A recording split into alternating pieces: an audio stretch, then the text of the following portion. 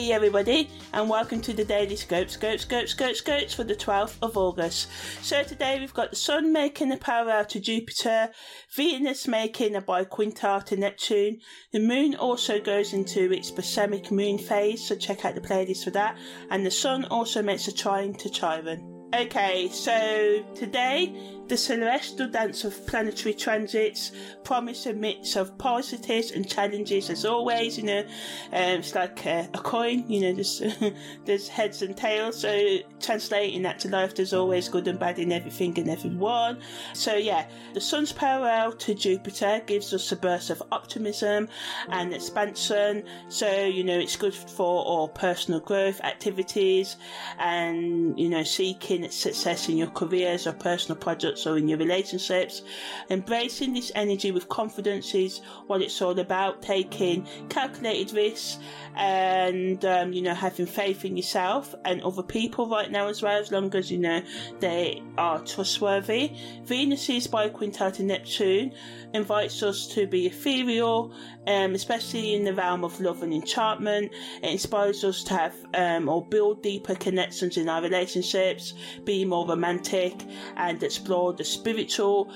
meaningful aspects of love, and embrace our intuition and allow our hearts to guide us towards being more genuine in our conversations and interactions with others. The Sun's trine to Chiron supports our healing and self-discovery as it encourages us to confront our wounds and embrace being vulnerable right now as a means of personal growth, as well as addressing any emotional or spiritual, psychological, physical pain and learning how to continue or start to manage them so you can live your best life.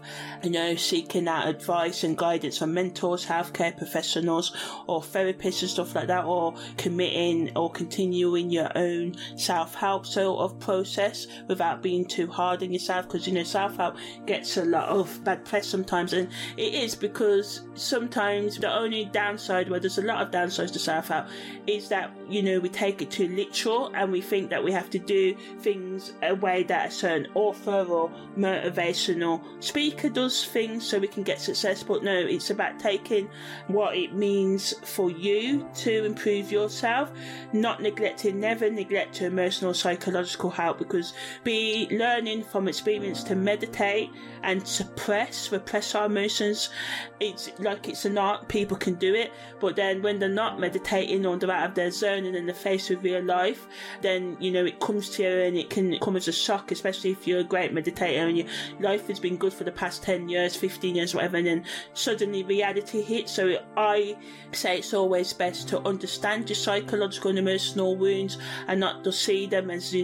negative states of mind, and being able to understand them, heal them and manage them is far better than repressing them. So this aspect of Venus's BiQuintile and Chiron's trine to the Sun helps us do that, being real with ourselves. In terms of the social impact, these transits encourage us to develop a sense of community and connection with others. The Sun's parallel to Jupiter urges us to work with others and support other people, as well as try and seek out support from the right types of people, because sometimes just seeking support from some people that are trying to bring you down or stuff like that is not good as well. But sorting people out because other people have let you down is also not good as well. So me, it's about watching for that red flags in people, and words are easier to fake than actions, so just observe. This is when observation skills come in, and just be open-minded when interacting with new people, and recognizing that at times some people can change, but only if they are working towards it, and change is hard, but it is possible if you take small daily steps to doing it. So yeah, the Venus BiQuintile Neptune aspect encourages acts of kindness and gentleness with ourselves and others, and the Sun's trine to Chiron emphasises the power of shared healing and journeys, promoting a culture of empathy and support for other people's vulnerabilities as well as our own.